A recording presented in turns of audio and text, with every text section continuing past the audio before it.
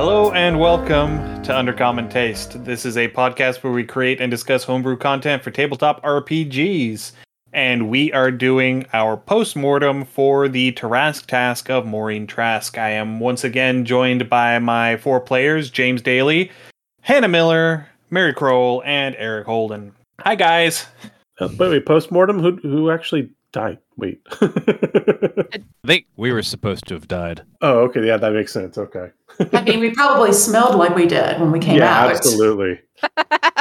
Well, everyone who went in died a little bit. Yes. Even if it was inside our hearts. But you know what? Forevermore, I'll be able to say I cannonballed my way out of the rectum of a Tarrasque, and no one can take that from me. Saved by the Dingleberry. Erebos died a lot, but everyone else died a little bit. A little bit, yeah. So I have to ask, how did you guys like the adventure? What was your opinion of the adventure as a whole? I enjoyed it. It was definitely fairly frantic, something we had talked about, and we were talking off mic. The chance to rest was very minimal, so we may have been slightly underleveled. I will agree with that. At the end of everything, I was saying that if I were to run this again, I would probably use 9th or 10th level characters, specifically because that bit at the very end, when you finally get to Susan, it's set up almost like they're expecting you to cast Greater Restoration on Susan to heal her enough to wake her up and talk to you. Right. But that's a 5th level spell, and 8th level characters don't have access to 5th level spells. Nope, we do not. And it is specifically listed as being an adventure for 8th level characters. And so that in and of itself was one of the things that I didn't really like about it. This was the first time I've ever run anything where you hit that 5 to 6 encounters in a day that you're supposed to have in a D&D adventuring day. I think we went a bit beyond that. I think we ended up like 8 or 9 total encounters. If you just include the combat encounters, including the ones that you ran away from. Cowardice is a thing. And it was very important that you did on some of those, because you wouldn't have all survived had you stood your ground and fought everything. No, it was just too much stuff. That's called resource management. And I legitimately didn't mind that. It would have been a lot easier if we were higher level, mostly because, like, I didn't have anything that would recharge on long rests. So, like, I'm pretty used to just being a cleric. It's like, cool, like, I just expect I will have to do this until the world ends. And if I get a long rest sometime, great. But, like, I didn't have the spell slots. Like, half of my cure wounds came from the prayer beads I selected. Yeah. And that was a clutch magic item choice. That really was. It really was good. And, like, I almost died on the way into the Tarrasque, let alone, like, trying to keep us all up once we were in there. Yeah, I know Micah was down to single digits at one point. Yeah. I wish I'd done better shopping beforehand. Like, I definitely was like, a little more like equipment like this would have helped so much. Yeah. And again, that was a little bit my fault, because I was trying to hold back a little bit. I didn't want to come out and tell you exactly what you were going to run into in the game. I did want to tell you a bit of what you were going to run into, so you had a general idea of what sort of items might be useful. And I think I could have hinted a little heavier to direct you to pick some more quote-unquote appropriate gear. But I think that what got chosen by everybody ended up feeling like an appropriate adventuring party.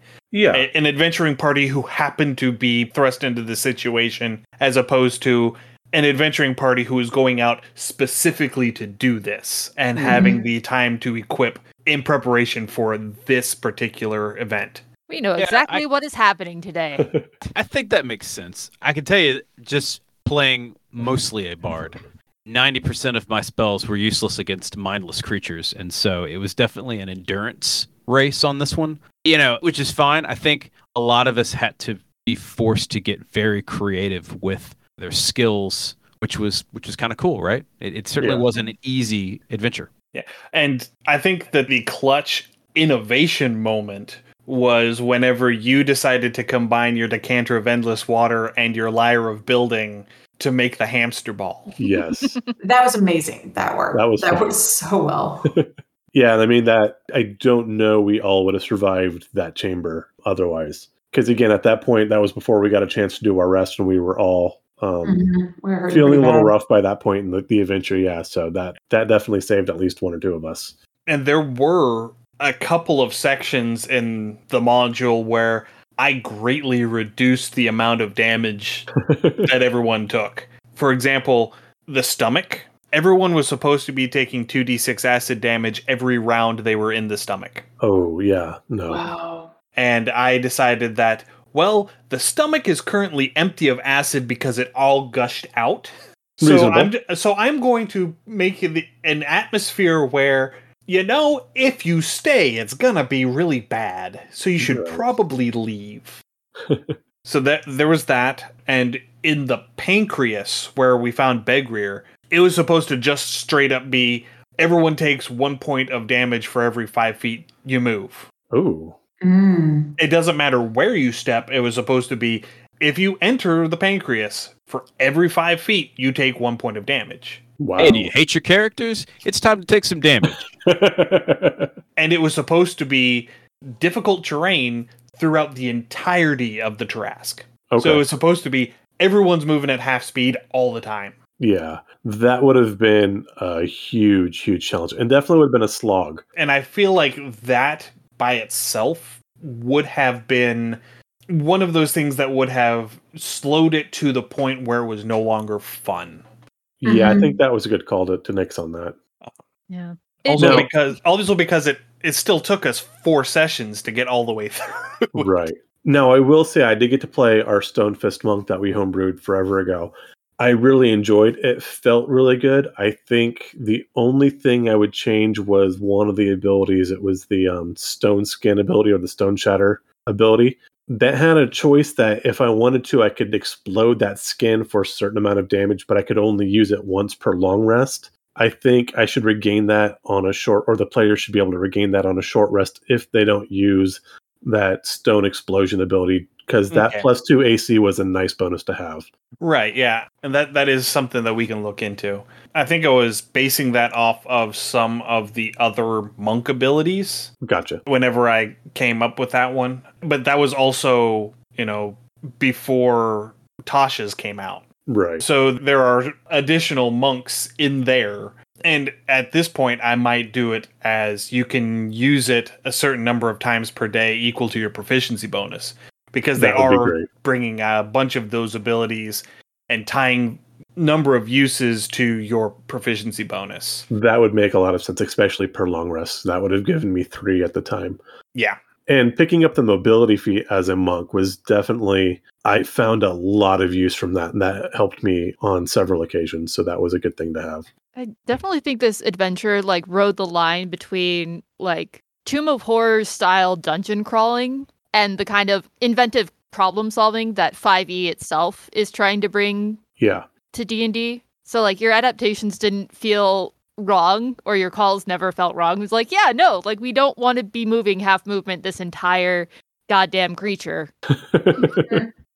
It's already Right, awful yeah. enough in here. Yeah, especially since most of the monsters that you were facing had abilities that let them ignore that. Yep. And it was that seems unnecessarily unfair. Right.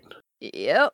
But Even though most of the monsters that you ran into were CR2 or lower. The exceptions being, was it the tapeworm that you fought in the pancreas and the oxyhydra? Yeah, I was going to say that Hydra was pretty beefy. The oxyhydra was a CR8 because it was basically just a hydra that was immune to acid. Mhm. We could have taken him. You could have. I mean, it was down to, I think, 57 hit points by the time you all cleared out. I mean, one more round of really concerted punch it in the face would have probably dropped it. I also want to. Go ahead. oh no, go ahead. Okay. Well, what I was going to say is you were talking earlier about our level, and I was going to say there's a big difference between we have played these characters up from first We have, all these magic items and equipment. We know how to use our abilities. I was playing a paladin, and I have not played paladins. And so there were like a lot of abilities, like, what can I do? Okay. And so I was going to say, you were talking about the level. It might have been fine for an 8th level party that's been playing these characters and very comfortable with their abilities and so forth. But yeah, just dropping in. I wouldn't have minded being 2 levels higher. Right, yeah. And for a party construction, it would have been nice to have, say, a Celestial Pact Warlock or a Divine Soul Sorcerer, a spellcaster that can regain spells on a short rest that has access to healing. Yes. Yeah, that would be nice. Yeah, I think like it would have been a completely different game if we had like a long rest or even like a decent rest. Yeah, absolutely. Like half my spells go completely in the opposite direction after a rest because it's, I get like 10 rerolls a day. Yeah. Yeah. So let's talk about that for a minute. I want to touch on what sort of character construction you had for Oxley. So what was your concept behind what you slapped together for your Luckomancer? Yeah, it basically existed to tell you no. I have had this idea for a while to play a combination character that is essentially just Luck's or Fortune's Favor. So if you guys remember Fortune's Favor from 3.5, kind of the same kind of style where it's just kind of happy-go-lucky at the whim of the gods and so forth. And it's a combination of Sorcerer, Wild Mage 1, 2 levels of Diviner with Portent, and then Bard all the way up, right? Lore Bard. And of course, being Halfling, you get Halfling Luck and any other feats that add on to that. And so it's just basically a support character that allows everybody else to reroll or yourself to reroll. It's a lot of fun. Mm-hmm. I think in this campaign, it would have probably not been the greatest choice, but I mean, he survived, obviously. I think it's definitely a better choice for a party where there is a variety of different things aside from just creatures that are, oozes or tapeworms, right? Right, yeah. Or excrementals. Yeah. But as a test run, I thought it worked pretty well. Yeah. No, yeah, I liked it. Borrowing from literature, it kind of reminds me of Matt from Wheel of Time, just kind of that insanely lucky, always lucky, kind of happy-go-lucky type thing, Kind of the style I was thinking of. Yeah, I love that. That was well done. Didn't have a spear, though. I didn't need one. He had an ever-present coffee mug. Yeah, that's true. There's that. There's definitely that. Yeah, I was going to say you really chose some excellent magic items too. Yeah. They were thematic, but they also were very helpful. They were, especially the way that you decided to combine them. I think the Lyre of Building was the MVP of the entire adventure. Yeah. Is either the Lyre of Building or the Prayer Beads. The combination of the two, those are the two that are in the front running. Yeah.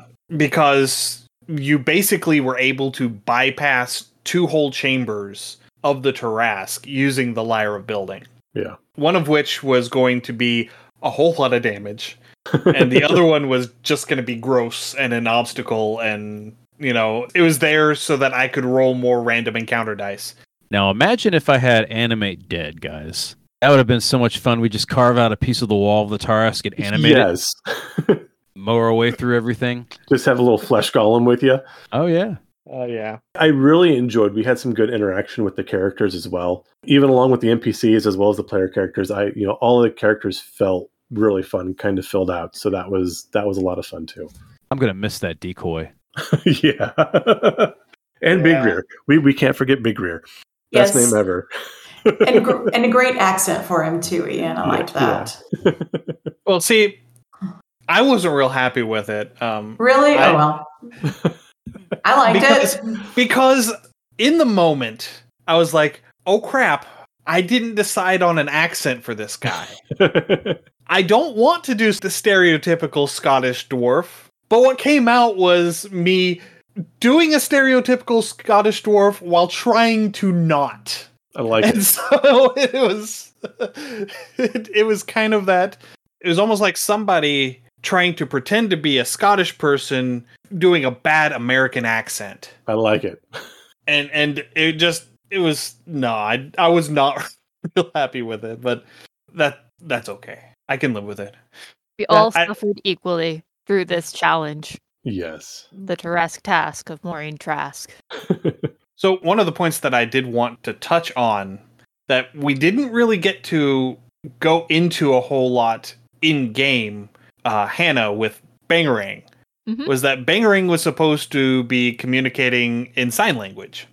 Oh, okay. And there are a couple of instances in the first session where you mentioned that he was signing a couple of phrases. Mhm. And that, I don't know as if that was intentionally dropped or if it just became one of those things where we just assumed it.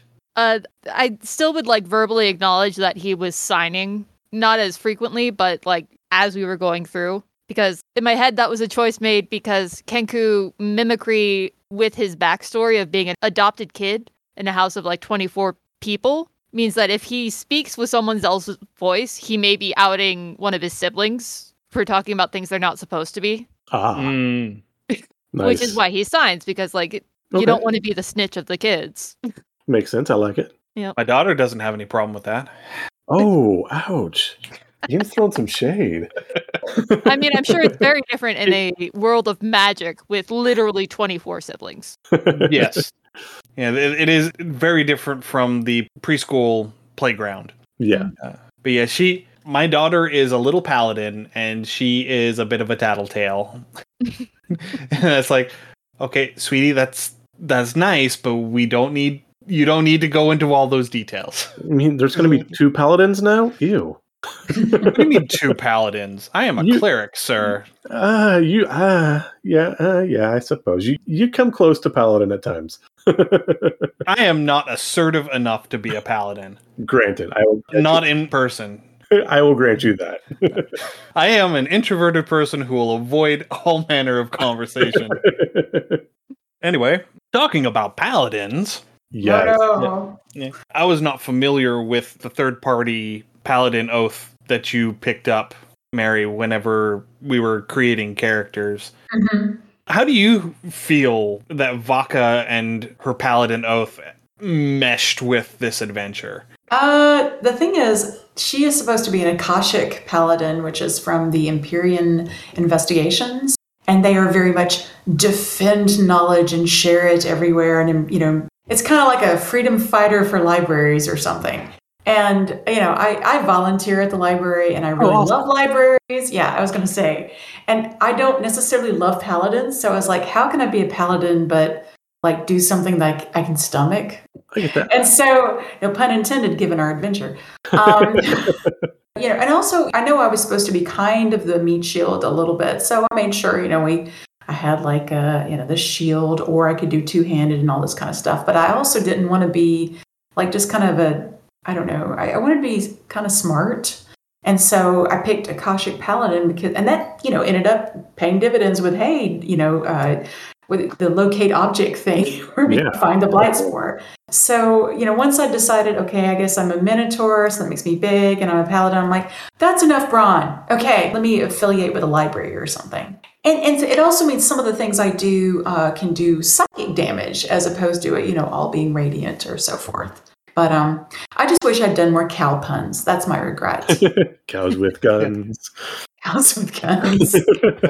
And I loved the name. Yes.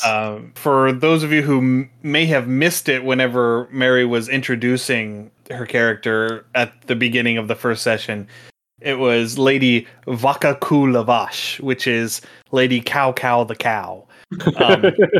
In Spanish, German, and French. Yes. And it kind of flowed too. So I was just like, good, this is my name. I'm going to live with that. Yeah. It was great.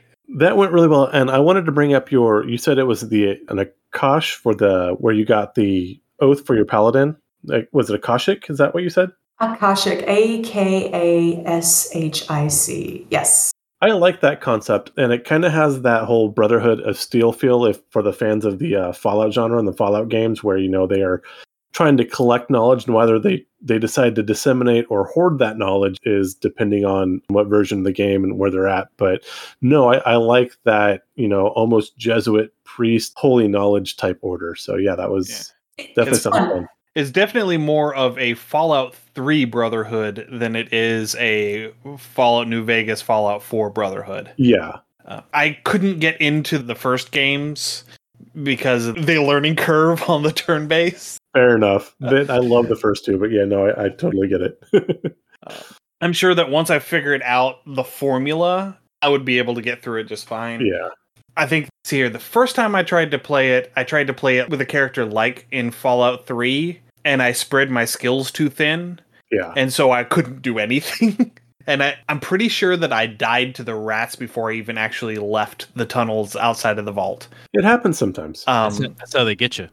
Yeah, right? Rats, man. Those damn rats in the rad room. It was like whenever I first tried to play Daggerfall, I didn't realize that you had to move the mouse in order to attack. Ooh. I thought you just clicked. And so the first rat that I ran into in Daggerfall killed me too.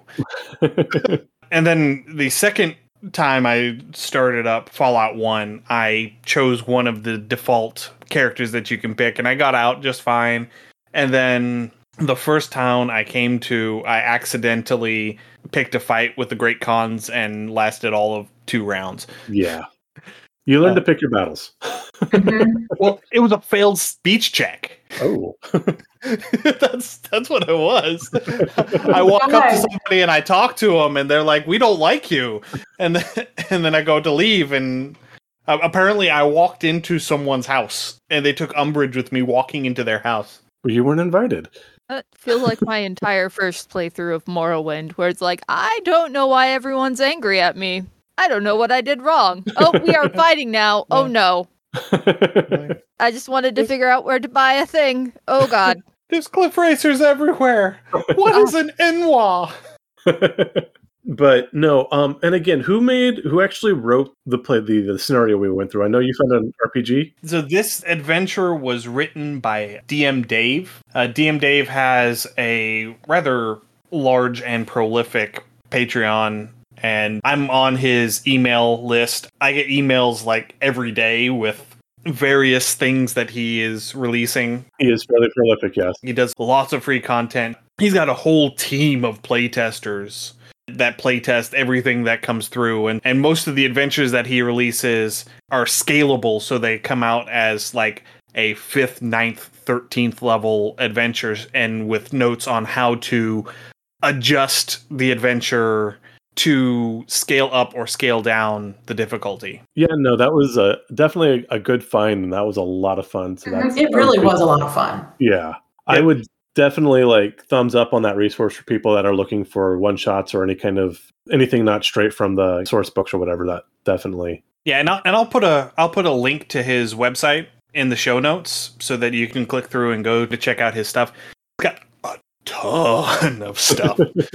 Like I said, I've signed up to his email list, and I get pretty regularly. I get an email a day with, here are 50 plus magic items. Here is this adventure. Here is Here's resources. Use them. I will say, one of the things which might be kind of fun is, as a modification to this, is starting the game inside the Tarisk, waking up maybe from a night of drinking, and by the way, you're in the Tarisk. And that might be a fun modification to this adventure if you really want to freak players out, with Halloween coming up and such. Might be a very interesting way to do such. It is spoopy. See, everyone making a balance check because they're stuck on the uvula because you kind of got stuck on the back of the creature's throat. and the internal map starts at the mouth and goes all the way through. And I mean, there were organs that you guys didn't get to. You didn't go up the esophagus. You didn't get to the mouth. You didn't get to the crop. And you decided to go the digestive tract instead of the urinary tract, so you didn't get into the kidneys and you didn't get into the bladder. So there should totally be a bar in the bladder. Thank you. Yeah, that would be the last stop. That would be awesome. Yes. My takeaway: this, I think, feels more like an adventure to use as a one-off to give you a break during your campaign. Yeah. Than it does a one-shot. Yeah. This is definitely a side quest. Yes. Yeah. Absolutely. Because at the end of the adventure, basically what happens is you give the sword to Marine. Marine puts the Tarask to sleep with a wish. And then she tells you to come back a week later. And when you do, she gifts you a suit of Tarask scale plate armor. Ooh. Nice. Which is basically adamantine armor. So it negates critical hits with spell reflection. Yeah, but way more badass. Wow. Yeah, that's... So whenever you are the target of a single target spell, you roll a d6, and on a 6, it reflects back at the caster. I like it. Yeah, that would be a nice thing to have. But that's something for a campaign. Right. That's not something for a one-shot. I mean, because by the time you get to the end of the one-shot, who cares that your character got that armor? Right. Yeah. So definitely something like a story arc, even if you're trying to figure out what Ian was said, like a downtime between adventures, that would be something to do. I also like Eric's idea of just having everyone waking up. You're doing your downtime and you wake up just inside the Tarask. You're stuck between the states. You're stuck on something like that. And like you woke up, here you are. Okay, everybody go. Would also be a good thing if some of the people, the party have to take like a break and they're going to miss a session or two. So you don't have your entire party. It could explain why they're gone for those things. And part of the party was, carousing or whatever, and they got eaten. And so there you go. And so now you have to go and get them out. Yeah. Doesn't have to or you have start to get them out, guys. or the party that's there can play through while the people that have to miss whatever, life obligations popped up. It explains why they can't be at the table. When you get out, they've declared you dead. Yeah. And taken all your stuff. Yeah. Yeah, the rogue would probably have already gone through and forged wills for everyone. No, they left me everything. See? I have paper. And honestly, I think the way that I would start that is you are asleep in bed, and then the Tarask eats the inn that you're sleeping in. Yeah. And so you're all in bed, and then all of a sudden, just this mouth eats your bedroom. Like that scene from Jurassic Park where it busts into the bathroom, the lavatory. Yes. Just like that. Don't play a lawyer. Yes. No. Or a goat. Rules lawyer. Don't be a goat either. Yeah. And one of the other modifications that I made to it was adding the skill checks at the beginning and giving you an opportunity to get creative, but also to, if you did well enough, avoid damage. Yeah. Because as written, it is everybody makes a dex save for half damage. Right. That's it. And so I was like, because there's big chunks of damage. I mean, the acid splash was, I think, 8d6. So that defaults to like 28, half 14. The rocks falling from the Tarask thrashing around was, I think, another 8d6 or a 10d6 damage. I mean, there was a huge amount of damage there at the beginning. And I felt like the party needed that opportunity to be able to avoid it. Yeah, we were definitely softened up before we got inside. And I felt like, having the half damage be a DC 15, that's perfectly reasonable. I mean, it's going to be difficult because of the situation. It's the giant lizard that is coming to eat the town, literally. And so the threats that is going to pose are going to be very substantial and are going to be very harmful to anyone in the wake of it. But the group of adventurers being a group of heroic individuals, heroic in the sense of being extraordinary, they would be able to at least have a chance to come out more or less unscathed. It may be difficult to do, but they would have the abilities to do that. Okay. And so that's why I said, if you beat the DC by 5, you take no damage instead of taking half damage. And then if you fail, you take full damage. If you fail by more than 5, you take an extra penalty. Just because, at this point, you are all getting +6, +7, +8 on all of your proficient skills because you all have, +3, +4, +5 in your ability and a +3 with your proficiency. You would have to roll a 1 or a 2 in order to not hit 10 in most cases. And so because, it's one of those things where you want to respect the 20, you also have to respect the 1. Yeah. So whenever the 1 comes up, even if there are no critical fails on skill checks in 5e, you still feel the need to respect the 1. And the ones did come up from time to time. Thank you, Oxley, for making some of them go away. Yes. Oxley made many of them go away. Did what I could. But yeah, it comes back to like, we were already pretty beaten up by the time we got into the Tarrasque. Yeah. So we're like, no, we're not going to explore. Yeah. And it was kind of like when Mike led me through Avernus in our home game. It's like, no, this is a terrible place. I want to leave here. Yes, I understand. This is fun. This is brilliant. This is everything I signed up for. But also, there's no way my character wants to stay here for longer than necessary. This is the worst. That was definitely a feel I got with this Trask too. I mean, it was fun, but especially by that last episode, we were ready as a party to check out. We were, let's. Yeah. I was ready too. I really wanted to kill that wizard and go, why didn't we just walk away? Yeah. Yeah. Because she cast Wish. She was very powerful. Yeah. She was a 17th level wizard. Yes. God. Had to rely on a bunch of 8th levels. Yep. Well, you don't do dirty work yourself. Jeez. That's what minions are for. Yep. But if we were a higher level, we might have been able to challenge her more on that, but it just was not an option. That's part 2 of the supplement. Yeah, totally. It's called We Revenge. totally need to come back in a campaign later, go knock on her door and say, hey, we have some unfinished business. Yeah. And so that Oxley can go and get her arcane focus. Yeah. Which that was all that green stone was. It was just her arcane focus. It wasn't an item that was magical in and of itself. But per the module, she was down to like 10 hit points because of the backlash from the telekinesis spell with the throwing the tower. See, guys, you we could have given me like 5 minutes. We could have one-shot killed this lady. We could have had fat loot. We could have taken out 18th level character. You But could have great. taken her out with magic missile. Yeah, exactly.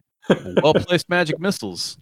There you go. I love Magic Missile. Chaos I feel Bolt. like she would have had healing potions on her person. She Yeah, would have had healing items. And that's for when Lady herself. Baka comes up with the 2-handed swing. That's right. Ah! With a And I moon miss or totally, but I distract her just long enough for you to cast that Magic Missile. Exactly. stampeding with a moo in her step. Just bam. Just, she likes to move it. So, Yes, well done. yay! Okay, anyway. Praise the man. Or just bad cow puns. Bad That's call what I time. needed. I needed a cowbell. I needed a cowbell. That's what I should have. I should have put an enchanted cowbell. Got a That was That feeling. would have been awesome. I got a feeling it needs more cowbell. Yes. We can Yes. summon Christopher Walken. If I ever play this character again, she will have a cowbell. Perfect. And that- I liked that you decided to throw the was it the Moonblade? That my common horn? magic. Yeah, that common magic item that, your weapon just sheds light. Throw that on your horn because then it allowed me to say, okay, yeah, y'all can see. Yeah. I was laughing because I'm like, all these different magic items I picked, and light on my horn turned out to be my favorite magic item that I had. The common magic item that I said, you can take as many common magic items as you want. That ended up being the best thing that you had on. Yeah. It really did. It was sad, but true. Every time it shed light in that little that roll 20, I was like, yeah, that's me. I'm all lit up. It's great. Yeah, because I just turned on an aura around you, and you're like, okay, so it's bright light in here and dim light in here, and y'all can see a little bit. Okay, does anyone have any last commentary that you really wanted to throw on to this one? Things you liked, things you didn't? Just thank you. This was a lot of fun, and I enjoyed meeting two of you and seeing two of you again, and I had a great time on the adventure. Thank you. Yes. Thank you. I enjoyed as well. I would definitely do this again. And nothing else. I think we should bring this party back to do something ridiculous. Yes. I'm all for ridiculous. Top going through a Tarrasque for a sword. Our dwarf was a dingleberry. Like, I don't know if we can get more ridiculous. I feel like this I'm excited for the potential, but I feel like we may have outdone ourselves.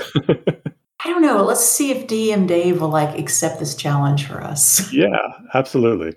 All right. If we wanted to do a prequel, there is an adventure called The Wild Sheep Chase, which is full of puns, and it is glorious. I have run it a couple of times as one-shots whenever we're doing events at the library where my wife works. And I have validation that it is a good module because in an interview on Dragon Talk, James Introcaso said that it was his favorite module. Oh, So, and it's like a module for third level characters. It's great. okay. Micah's up for this. Yes. Yeah. I'll have a cowbell, but I'll have to lose it at the end because, Okay. since it's a prequel. Right, yeah. It'd be like how she lost her cowbell. It is now a sheep bell. Yes. Yes. Ding-a-ling-a-ling. Moo. Oh, God damn it. Oh, You're fine. Don't worry. I'm touched. Oh, all right. So that's us, right? Yeah. That is. So I'm going to go ahead and give my guests a minute to plug themselves and their social media and what all you guys do. I'm going to start at the top of my screen with Hannah. Unless you need... Do you need a minute to prepare?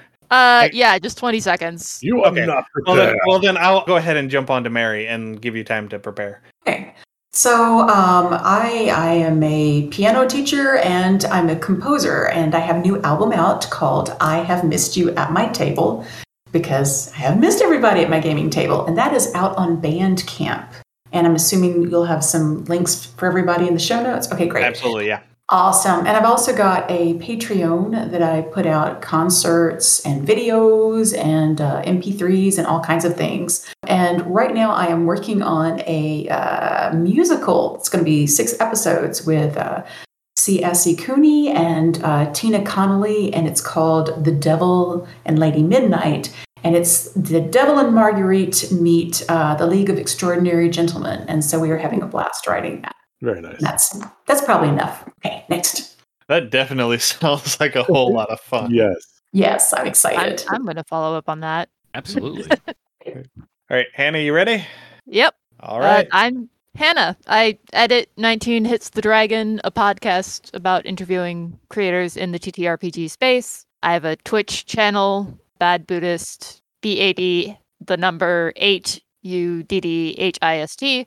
And I'm on TikTok at Tealith by Grace, TELITHBYGRACE. I do a lot of crocheting and knitting and talking about mental illness and mental wellness as up here.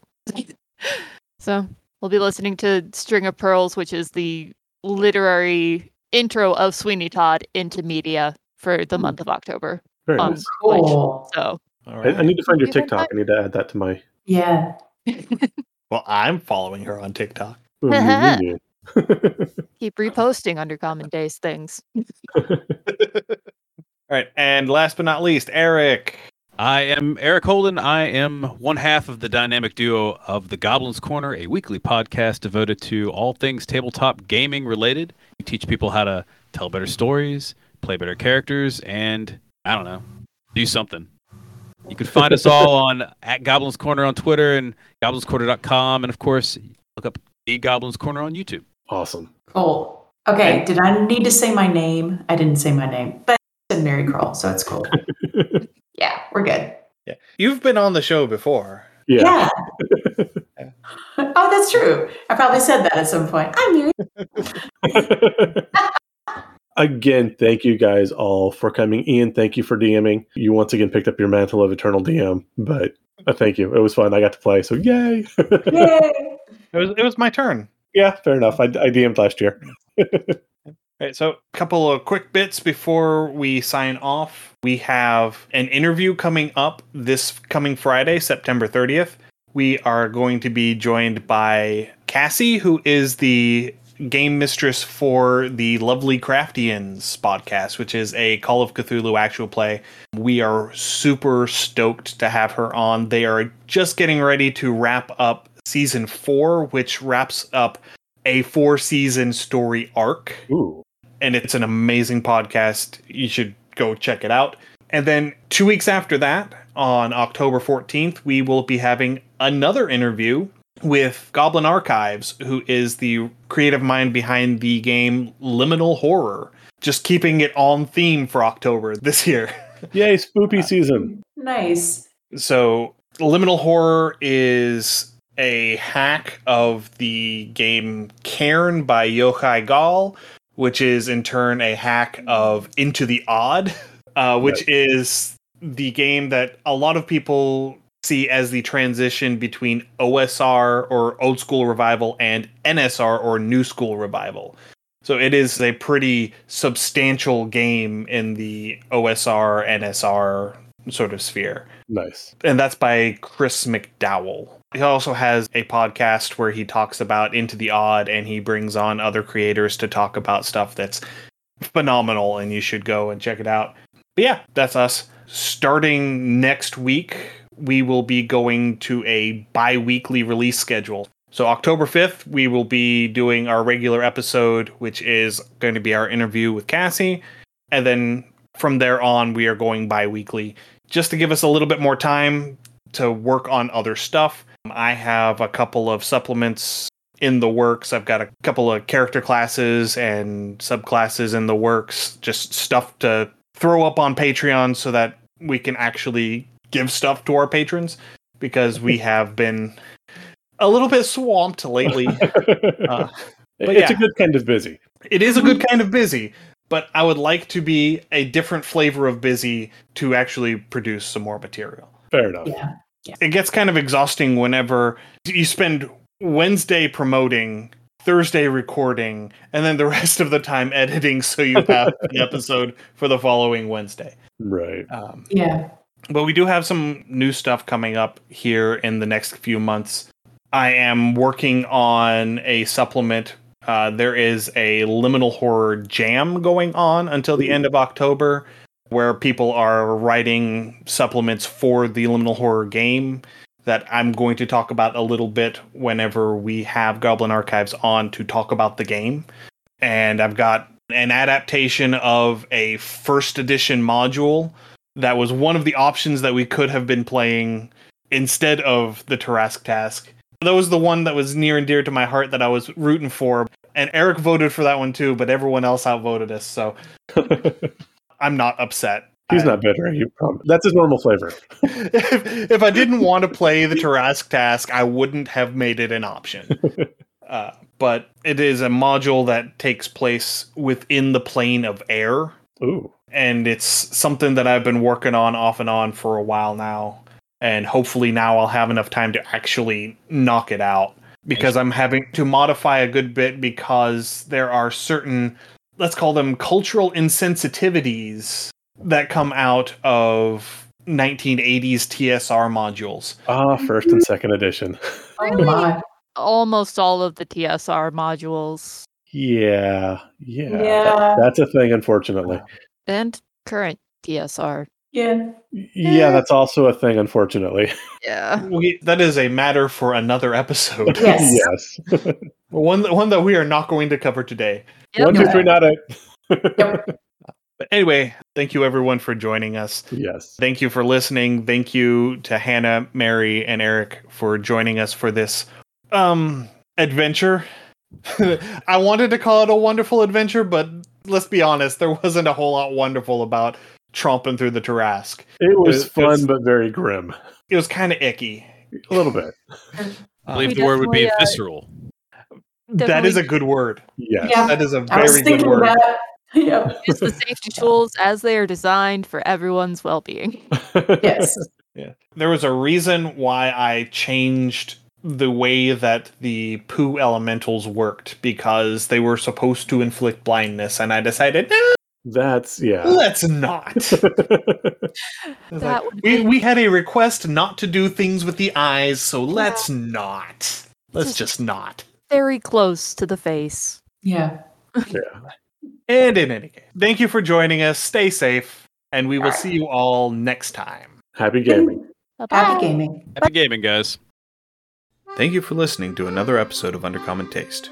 You can find links to all of our social media accounts, Twitter, Instagram, Facebook, YouTube, and Twitch, as well as our Patreon and Discord channel in the show notes. Our theme song is Massacre Anne, written and performed by Mary Crowell and used with permission. You can find more of her work at marycrowell.bandcamp.com or on Patreon at patreon.com/Dr. Mary C. Crowell. Our logo was illustrated by David Sutherland. You can find him on Instagram at willex_73 or on DeviantArt at deviantart.com/David Sutherland. Thanks again for listening. Stay safe. We'll see you again next week.